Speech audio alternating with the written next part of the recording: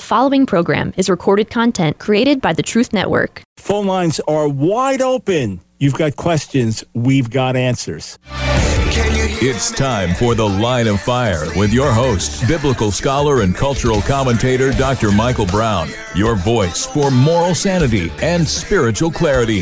Call 866-34-TRUTH to get on The Line of Fire. And now, here's your host, Dr. Michael Brown. Well, here we go. You've got questions, we've got answers. Any question of any kind that relates in any way to any ministry work we do, anything that we talk about on the air, anything having to do with Bible, theology, spirituality, culture, moral, political issues, Israel, whatever. Or if you disagree with me, want to challenge me on something, phone lines are open, 866-348-7884. Michael Brown, absolutely delighted to be with you, and we are going straight to the phones. Sam in Columbus, Mississippi, you're first up today. Thanks for calling. Thank you. Thank you so much, Dr. Brown, for taking calls. I appreciate you so much. My question, and I'll tell you a little bit what leads up to this question. I did some studying some time back on the Calvinist doctrine. I pastor a small church. I was never very interested in it. I would always just throw it out because of foreknowledge, I understood that. And the deeper I got into it, the more I realized I needed a little help. So I wound up being turned to you, listening to debates, and it was just absolutely wonderful. I said, you truly are our voice. And so I just prayed, and I said, Lord, show me something specific, for me. I mean, besides, of course, we have the doctrinal issues or the scriptural issues. But in Matthew 25, I felt like the Lord just led me here one morning. When you see the sowing and reaping, the man who received the 1 talent, remember he accused the master of being a hard man? Right, because right. You sow, you're reaping what you don't sow. And, of course, the master said, well, you knew all this. You're wicked, for what all you've done. And to me, the master was very upset of being called a hard man. Well, in this, in the doctrine of election, there appears to be no sowing and reaping. Even in our honor of exchange, when we get saved, we're exchanging our life for Christ's life, And this law seems to be throughout scriptures of sowing and reaping. And my question is, do you see this? Do you see that doctrine eliminates the sowing and reaping? Yes, it's certainly a fair question, and I appreciate you wrestling through the biblical issues, and thanks for the kind words. So, of course, with any parable, it's meant to convey overall points and messages, and even though there may be equivalences that this stands for this and this stands for this, obviously we don't want to go too far in deducing things from parables. But the question would be, does Calvinism paint a picture of God that makes him unfair or unjust or cruel in some way? And although there are Calvinistic friends of mine and Calvinistic leaders through history that extol the grace of God and the beauty of God and say that Calvinism displays God's love because none of us deserve to be saved and God chose to save some of us, that, of course, is true. But if Calvinism is true, God simply chose to pass by multitudes of other people for reasons unknown to us, but having nothing to do with the quality of our lives or lack thereof, and that by creation, the way he made us, that ultimately we're only doing what we were created to do. In other words, someone who was created by God with the ultimate purpose of being a wicked person who will be damned to hell as a testament to God's justice only did what they could do. They could never not be wicked. And according to Calvinism, they did not have the power to believe that Jesus died for them. And even if they did believe it, it wasn't true because he didn't die for them.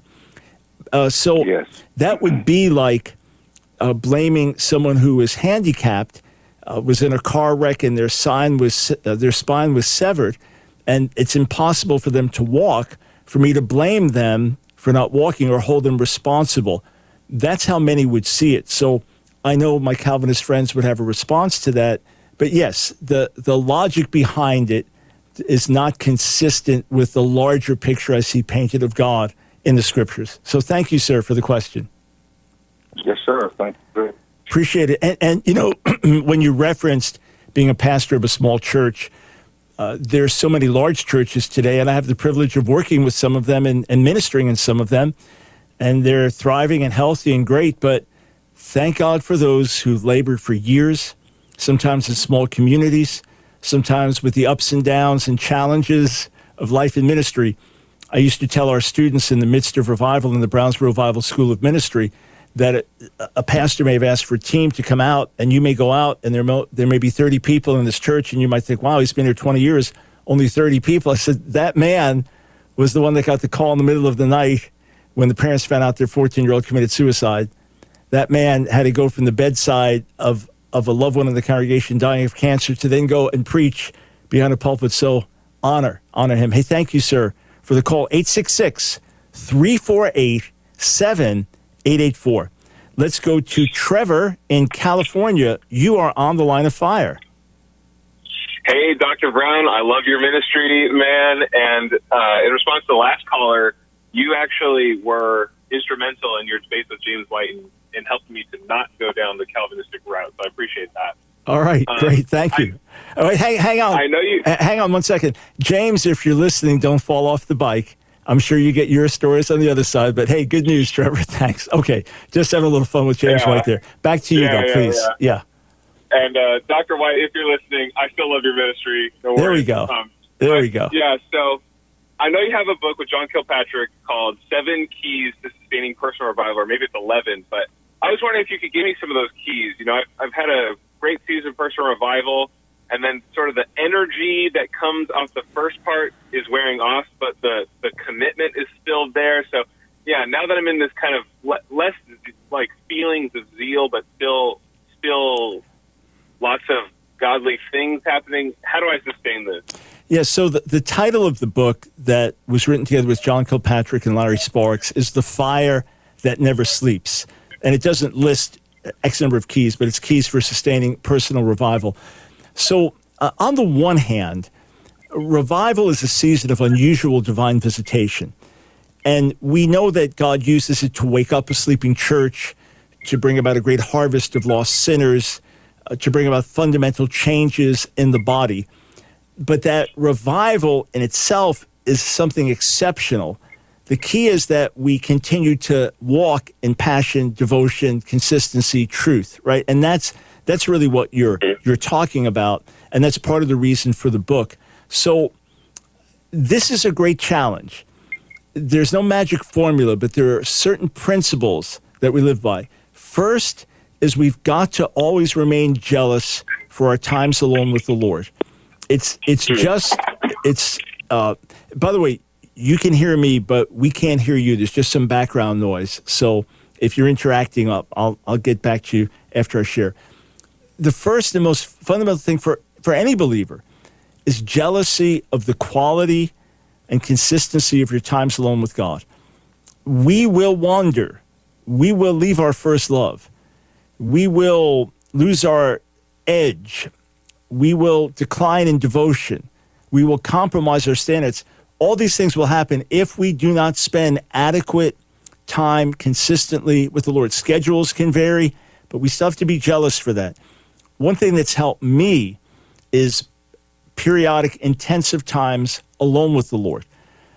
Because of the busyness of life, and I'll just get so consumed writing and doing ministry work, and sometimes busy traveling, that I will neglect the depth of focused time alone with the Lord. So more often than I ever have in my life, I just get alone. I cut back on ministry travel schedule to spend, it's probably averaging to every 5 weeks, just getting alone the entire weekend to be with the Lord. Uninterrupted, just being with Him.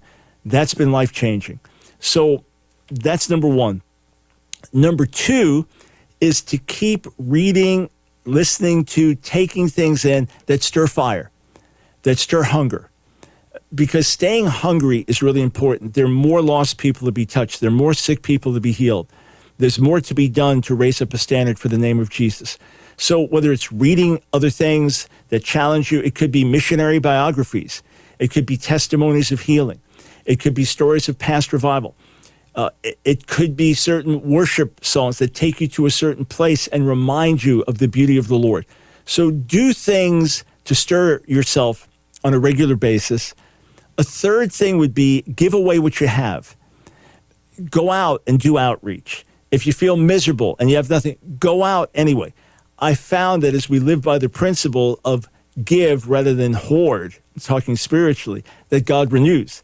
Lord, I've only got $20 in my pocket. I'll give you a monetary analogy. Give, right? Help that poor person. And next thing, someone writes you a $200 check that helps you go on your mission trip. It's the same kind of thing that often happens spiritually. So those are some of the things. And then journal. Journal. If you feel the Lord speaking to you about something, write it down. If you're having an incredible encounter with God, write it down. Then go back and review your journal notes, because that may stir you.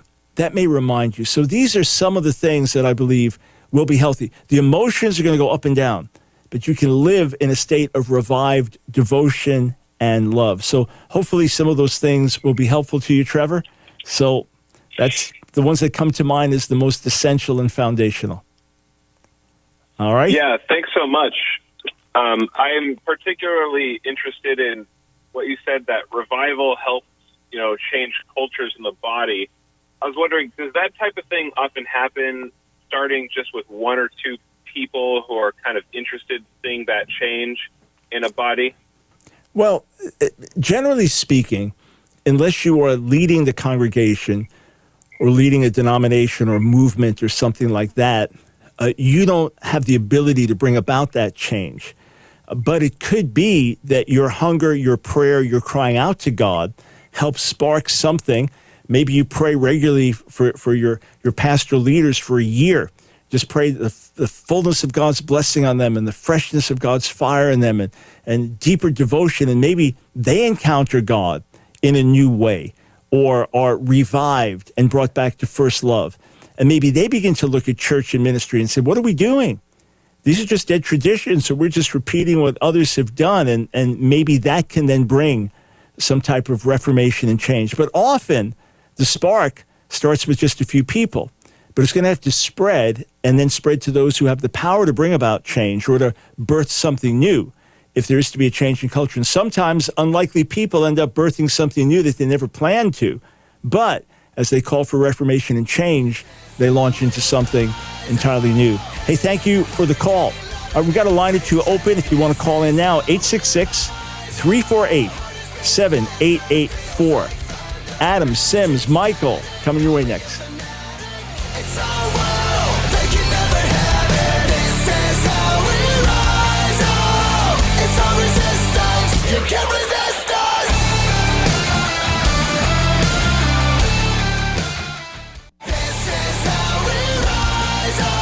It's The Line of Fire with your host, Dr. Michael Brown.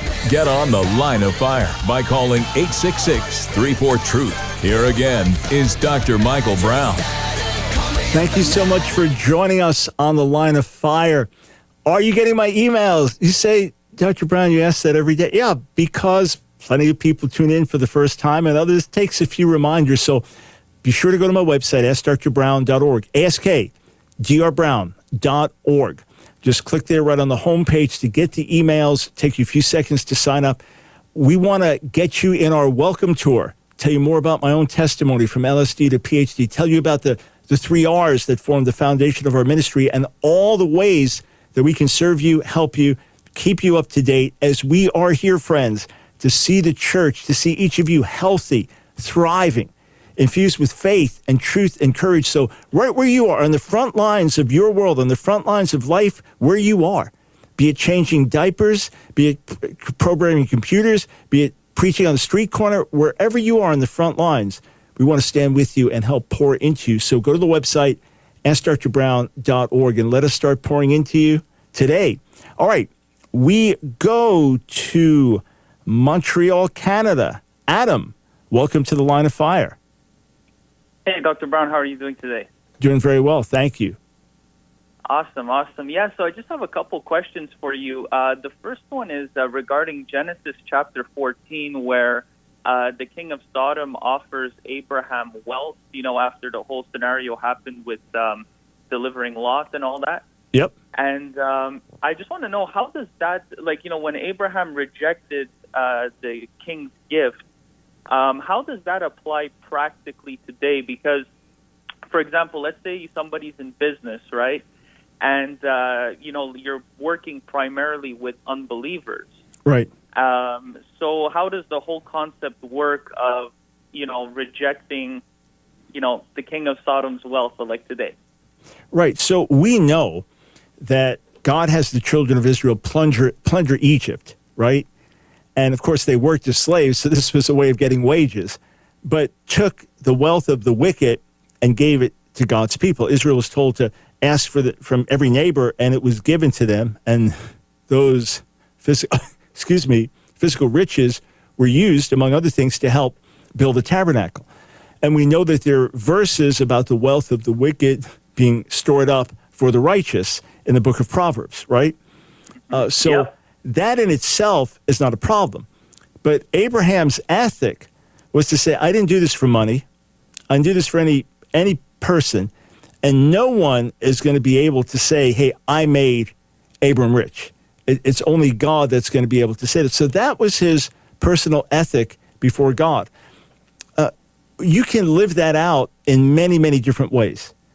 For example, when Paul said that even though he was entitled to financial support for his ministry work, that he was not going to be deprived of his boasting that he did for free. He said, God commanded me to preach, so I can't boast about that. But if I don't receive income for it and work extra to support myself, that's my boast. So there may be something that you do. And let's just say, and again, this is a practical application. Let's say that you have somebody that has really been against you personally and really tried to hurt you, right? And you have an opportunity to do good to them. And you contact them and say, hey, I discovered this.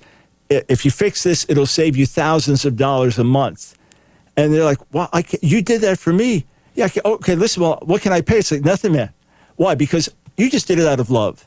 You just did it to do good as a Christian. But to say, well, you can't make money off of other people as long as it's legitimate, honest, fair, of course you can. It's just doing good business. So, and how did Abraham get the rest of his wealth? Obviously, he traded, he sold, he had flocks, he did whatever he did. It's not just that God rained down the money from heaven on him, right? But this was an ethic. Hey, I did a righteous thing to rescue a cousin here, and nobody's going to pay me for that, and no one's going to be able to say, well, I helped Abraham get rich. No, to him that was like a gift. Work hard, fine, but to him that was like a gift. That's how I'd apply it. All right, you had one more question, right? Yeah, exactly. By the way, thank you. That really clarifies it. So I appreciate that answer. Sure. Also, another question I have. This one's more on a practical level, and I wanted to hear from somebody who has over 40 years of ministry experience like yourself, on this matter. So I do happen to be in ministry, and let's just say, example, you feel the Lord's calling you perhaps to move into a different aspect of ministry. Example, let's say, someone's been pastoring for a certain number of years, and they feel like maybe it's time to, maybe move on or to, maybe go into evangelism, something like that. When it comes to making a big move in ministry, how would you suggest going about it to make sure you heard right from the Lord, and also to go about it the proper way? Right. So there are different levels of this, meaning if you just had a sense, you had an inkling, you just, boy, I don't have the same grace to be doing what I was doing before, and I feel this prompting. Well, that you keep praying about it. You lean into the light that you have, and you ask the Lord for greater clarity. Then you might share it with your spouse or other leaders and say, hey, pray with me. I don't know what to make of this. I have this sense. And others may say, hey, the Lord showed me 6 months ago you're going to be transitioning. I've just been waiting for you to come to me. You may start to get confirmation like that. Another thing is to start to give yourself to doing some of the other things. It's like, okay, I'm still pastoring, but I've got this evangelist thing. I'm going to just start doing outreaches or grab a few people in the church. Hey, let's do this outreach here. And maybe you really feel God's grace in it. You feel, wow, this is him. So the more you do that, walking in the light that you have, as you get closer and closer to the light, it gets brighter and brighter, right? Other times it's just Yes. our emotion where we get worn out. It's seasonal, going through a hard time. The grass always looks greener on the other side. We're humans. That can happen. That being said, I've been spoken to by God at different times over the years with intensity and with dramatic clarity. And I knew it was the Lord. And when I knew it, I shared it with others. God spoke this to me. I have to act on it. Now, if I was in leadership at that time and with ministry, then of course I'd share it with others and say, I'm convinced God spoke this to me, and I'm sharing it with you. If everyone says that's not God, well, now let's all pray. I really believe it is. Let's all pray. I may ultimately have to do what I believe God spoke to me to do. Even if I was warned, I listen to the warnings, I take them seriously, but ultimately I have to give account to God. Or it could be that corporate wisdom gets me to slow down. Maybe my timing is off.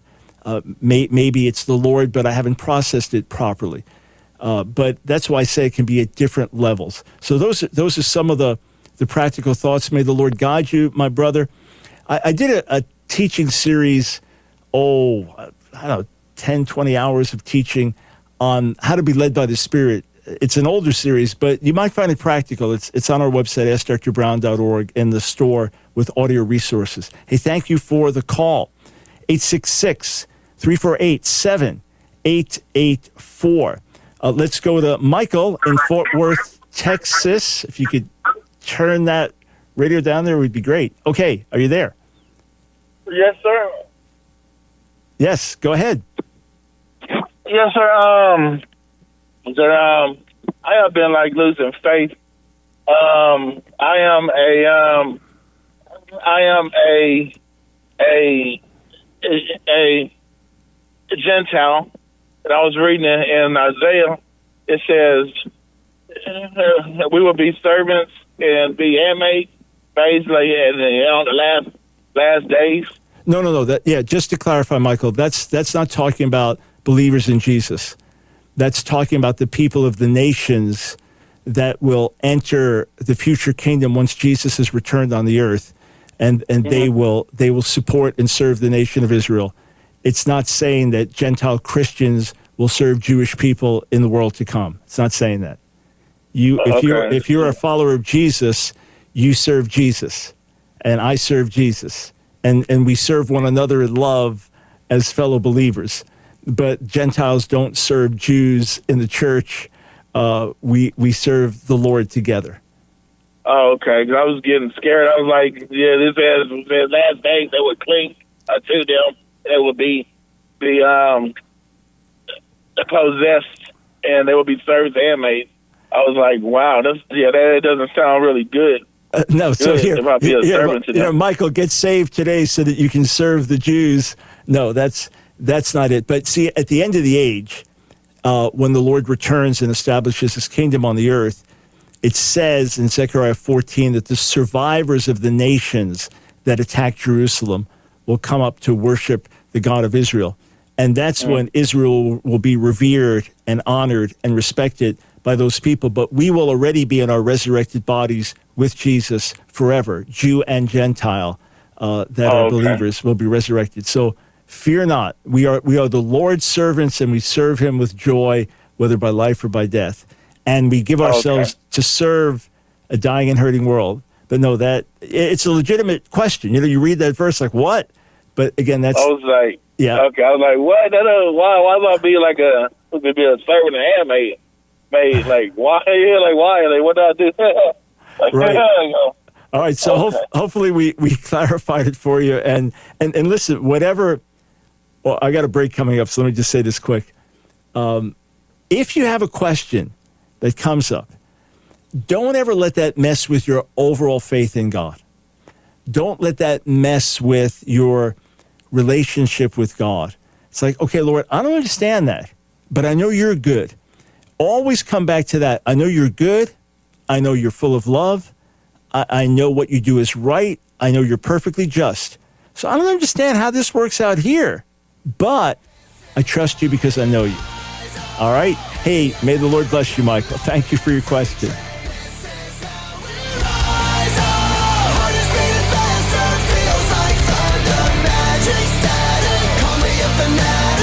It's our world, they can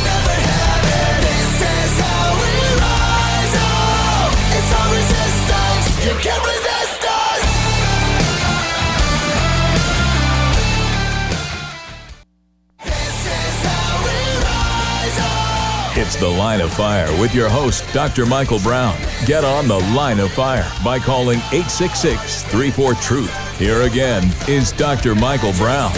Well, I am really encouraged by some of the responses we are getting from the early readers of The Political Seduction of the Church. Last chance, if you want to order a numbered, signed copy from the first printing, go to our website, askdrbrown.org, askdrbrown.org. Of course, you can always order from our website or Amazon or wherever else you're getting books, christianbook.com, etc. But just wanted to remind you, if you want it from the first printing, numbered, signed, now's your time to order, askdrbrown.org.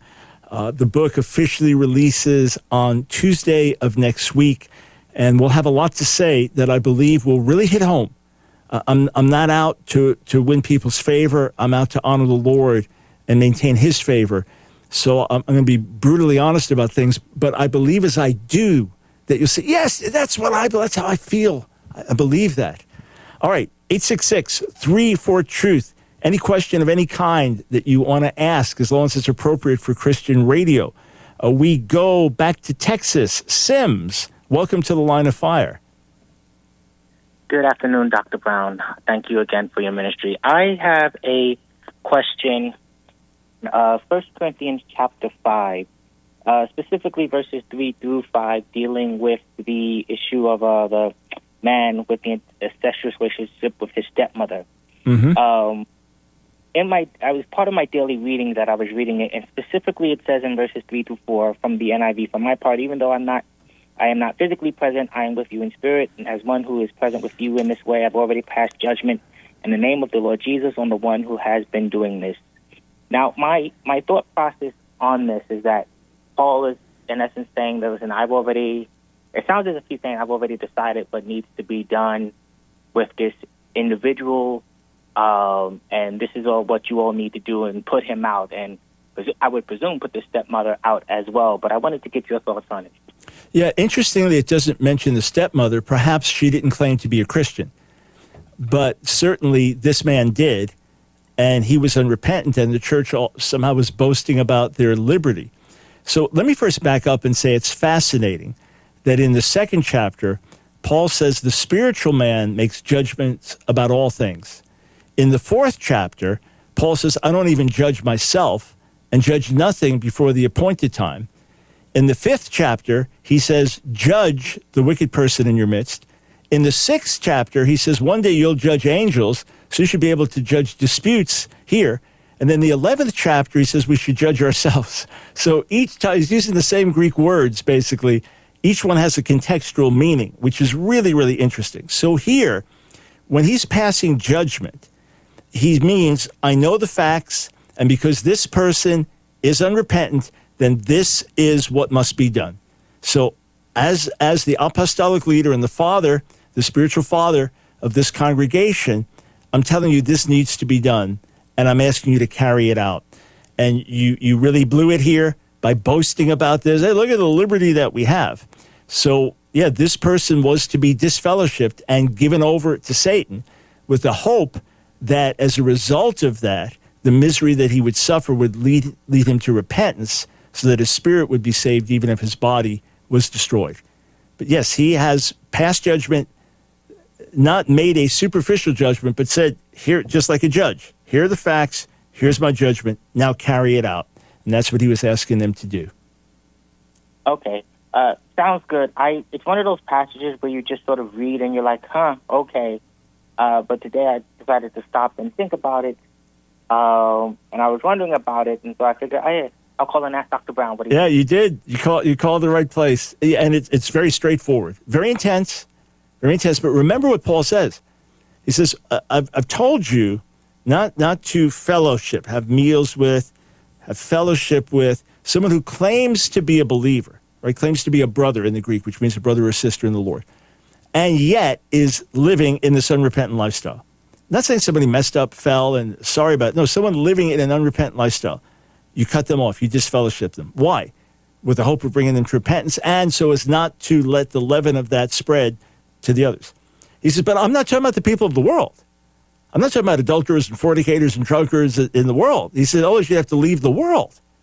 But that's something where we separate from a person who's been warned, who's been called to repent, is living in open rebellious sin and claims to be a believer.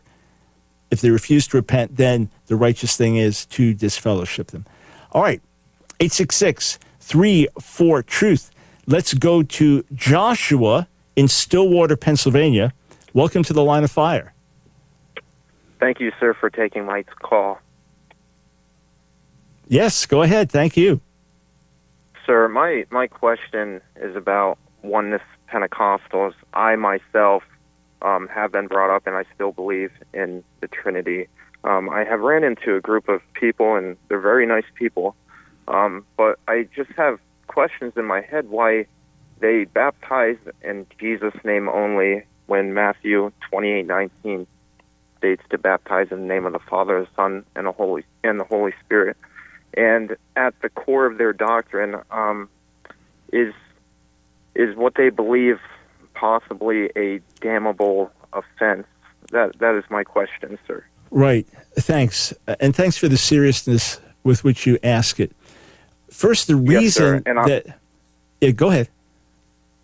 No, but I just want to say I'm humbly seeking the truth. That's all. Yes, yes. Sorry. No, I could hear that in your tone of voice. So, number one, because they see reference in the book of Acts to baptizing in Jesus' name, the Greek is different formula, baptizing into Jesus or in the name of Jesus or upon the name of Jesus. So it can have reference to different aspects of things. Because they see that and they have this doctrine, they read Matthew 28 in a strange way. Baptizing in the name of the Father, Son, and the Holy Spirit. They say, see, it says the name of, not the names of. So what is the name of the Father, Son, and the Holy Spirit? The name of the Father, Son, and the Holy Spirit is Jesus. Well, that we know is not the case. We know that Jesus is not the name of the Father and that Jesus is not the name of the Holy Spirit. Jesus is the name of the Son, who proceeds from the Father and who sends the Spirit.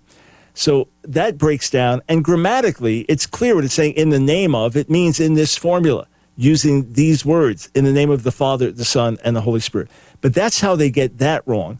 And then they misunderstand the evidence in the book of Acts, which would either mean they were baptized into the name of Jesus, which means into his power, into his body, or they were baptized while calling on the name of Jesus, etc. And I would have no problem if someone said, we baptize you in the name of the Father, Jesus Christ, the Son, and the Holy Spirit. That's how actually my pastor baptized me, because he said, hey, I want to make sure I include everything. That was his custom. But I baptized people for years, just as Jesus commands, in the name of the Father, Son, and Holy Spirit. So they're quite mistaken there.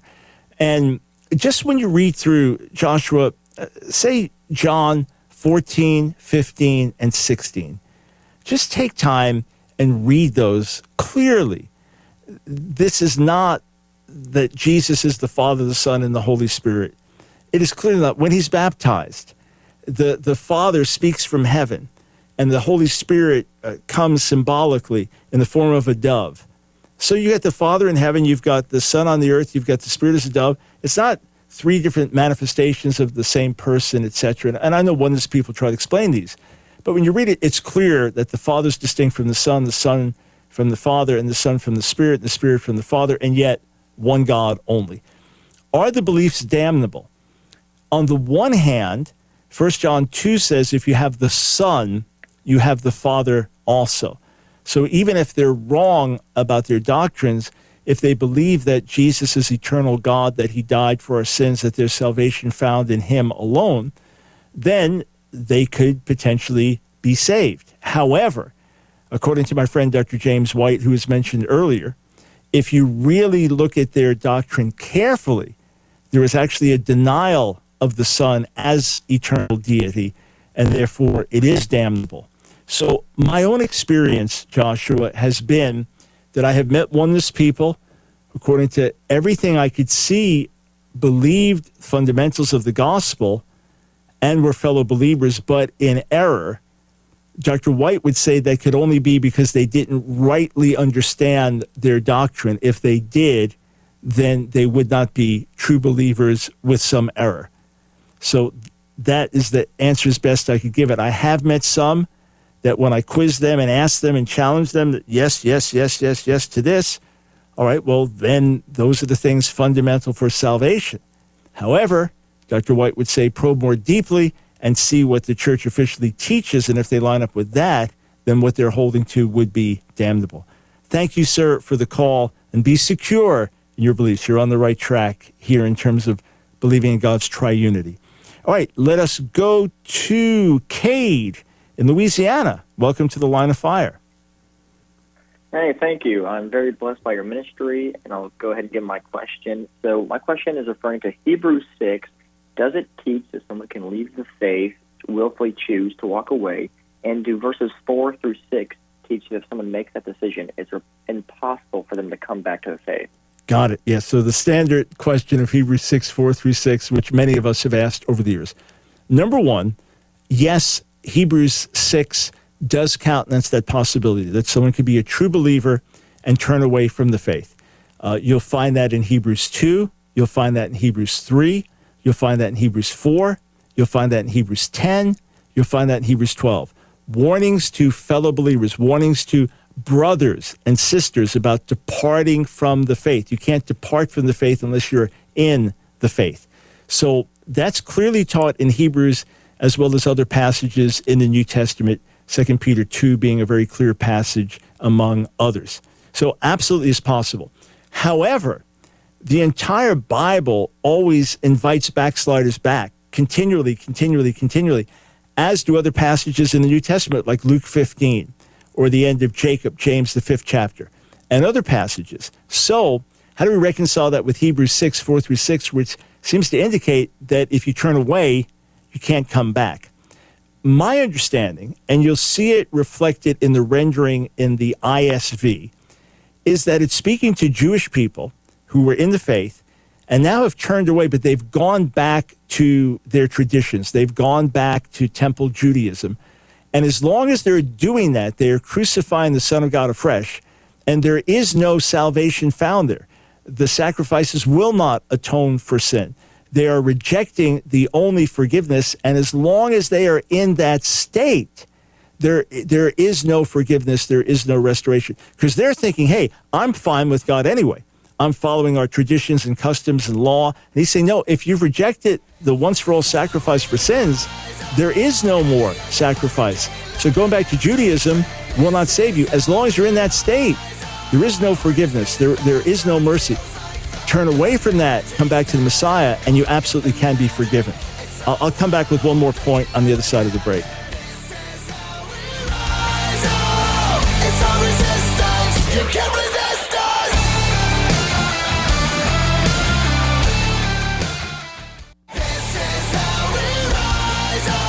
It's The Line of Fire with your host, Dr. Michael Brown. Get on The Line of Fire by calling 866-34-TRUTH. Here again is Dr. Michael Brown.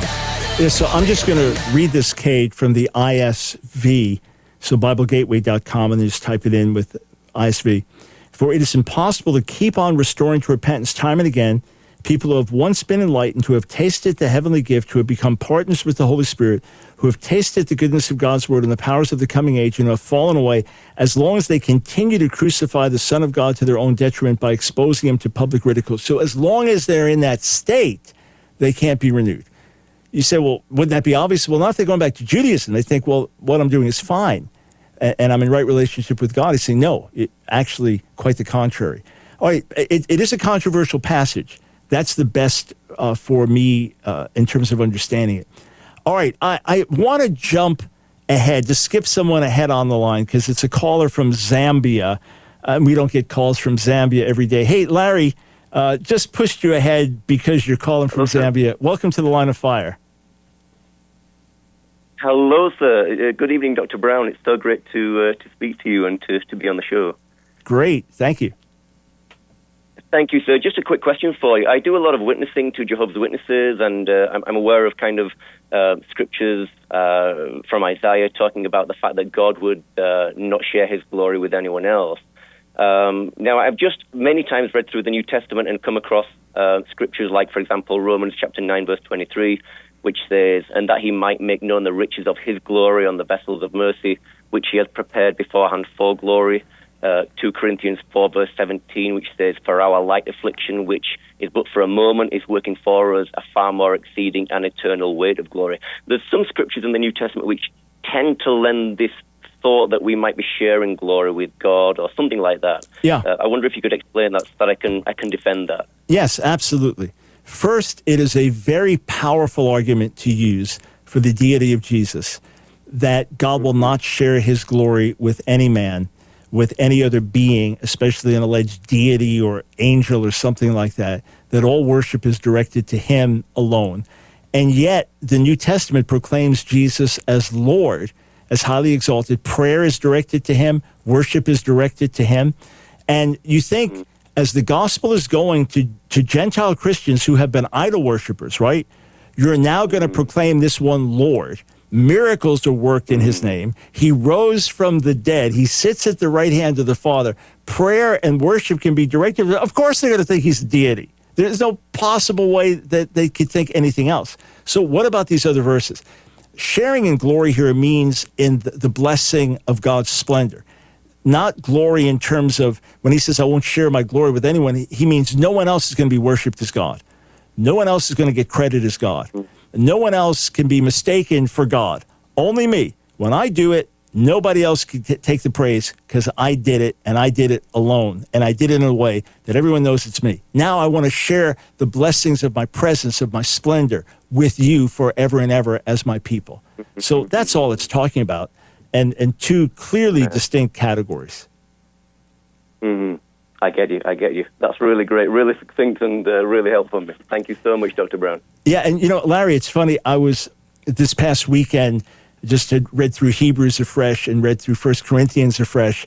And just in 1 Corinthians 1, we talk about the Lord Jesus. The thing just exploded at me again. There's no possible way that he could think that the people he was writing to would not be worshiping Jesus as God. He's called Lord. You pray to him, even so, Maranatha, even so, come, Lord, and all of this.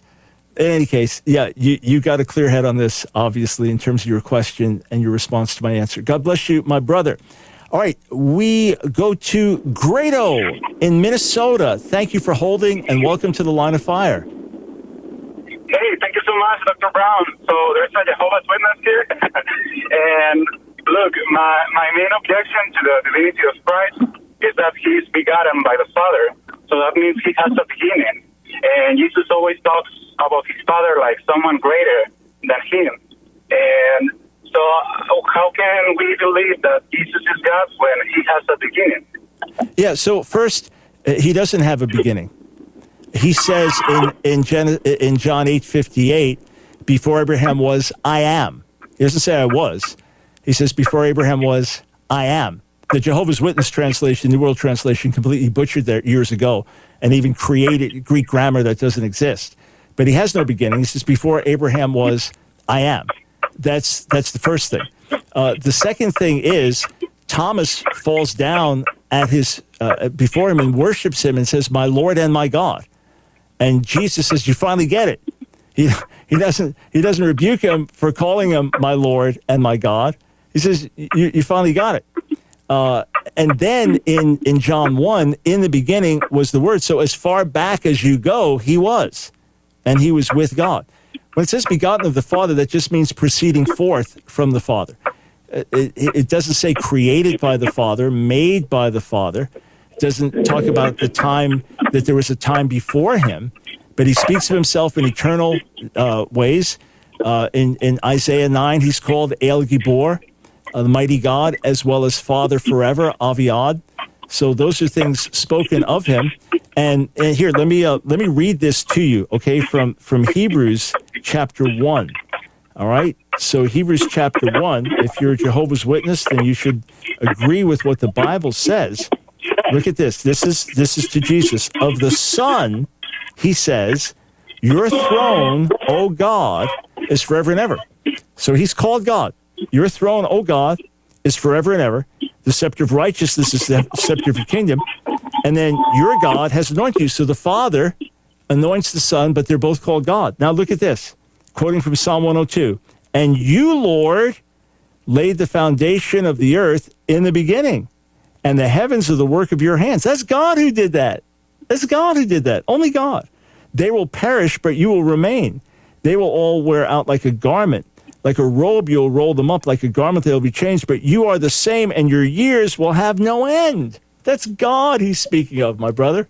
So begotten simply means proceeding forth from, right? And this is some of the mystery of God's eternal nature. But he is not created.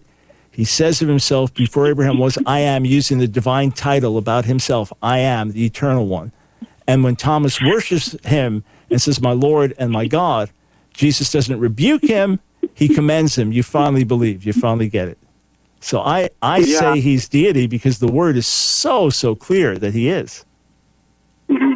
Yeah, this is a very confusing subject for me, but I think everything points out to the divinity of Jesus.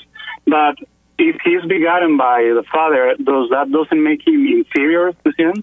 How can we say that they're both equal? Because it says in John 5 that it's the Father's will that people honor the Son just as they honor the Father. That's what Jesus says, that we honor the Son just as we honor the Father. Here's what I want to encourage you to do, Grado, okay? Because you seem sincere in asking your question. When Jesus was on earth, he taking on flesh and blood, of course, he says the Father is greater than I, right? And certainly his purpose is to draw attention to the Father. We understand that. We believe that. But here's what I want to encourage you to do. I want to encourage you to get alone, just with the Lord, right? And get on your knees and say, God, I want to follow you and your truth. I don't want to be deceived. I don't want to be deceived by these Christians. I don't want to be deceived by these Jehovah's Witnesses. I don't want to be deceived by anybody. I just want to follow you and your word. And then read through Revelation chapter 5. Just do it alone. Don't pull out any Jehovah's Witness Bible helps. Don't pull out any Christian commentaries. I just want to encourage you to read Revelation 5 alone, where it says this: Then I looked, and I heard around the throne, and the living creatures, and the elders, and the voice of many angels, numbering myriads of myriads and thousands of thousands, saying with a loud voice, Worthy is the Lamb who was slain to receive power and wealth and wisdom and might and honor and glory and blessing. And I heard every creature in heaven and on earth and under the earth and in the sea and all that is in them saying, To him who sits on the throne and to the Lamb be blessing and honor and glory and might forever and ever. I can say those words with a full heart because Jesus, as God, deserves them. I don't know how you could say them with a full heart as a Jehovah's Witness without thinking that you have two different gods now. So I just encourage you to do that, all right? Maybe the Lord set things up today on the radio to be a blessing to you with Larry from Zambia calling in and me bumping him up to get to his call. Maybe the Lord set this up. But above all, you, God, and the Bible. Work it out, and I trust God will lead you. Is that fair? You, God, and the Bible, and ask him to help you follow the truth wherever it leads, all right? Okay, thank you so much. Hope he guides me to him. All right, and listen, if you need to follow up, write to our ministry. My Jewish ministry assistant himself was a former Jehovah's Witness, so he knows it. He was in it as a young man. He's a brilliant Old Testament scholar now, fluent in Russian, Hebrew, and English, and he'd be glad to help you if you have further questions. So you can write in to us, Grado, at Ask Dr. Brown, askdrbrown.org. Hey, sorry I couldn't get to other calls, but let's pray for our friend Grado here, that God will really bring him into the truth, liberate him from false doctrine. Grado, the great thing is, Jehovah's Witness teaching cannot bring you into a living relationship, an intimate relationship with God, but the true gospel can. And you're about to make a discovery that'll change your life. May God give you the grace to trust, to believe, to receive, and to be changed. All right, friends, have an awesome weekend. Back with you on Labor Day. And then September 6th, the release of my new book, The Political Seduction of the Church. God bless. Call me a fanatic, it's our world, they can never have it. This is how we rise, oh, it's our resistance, you can't resist us. Another program powered by the Truth Network.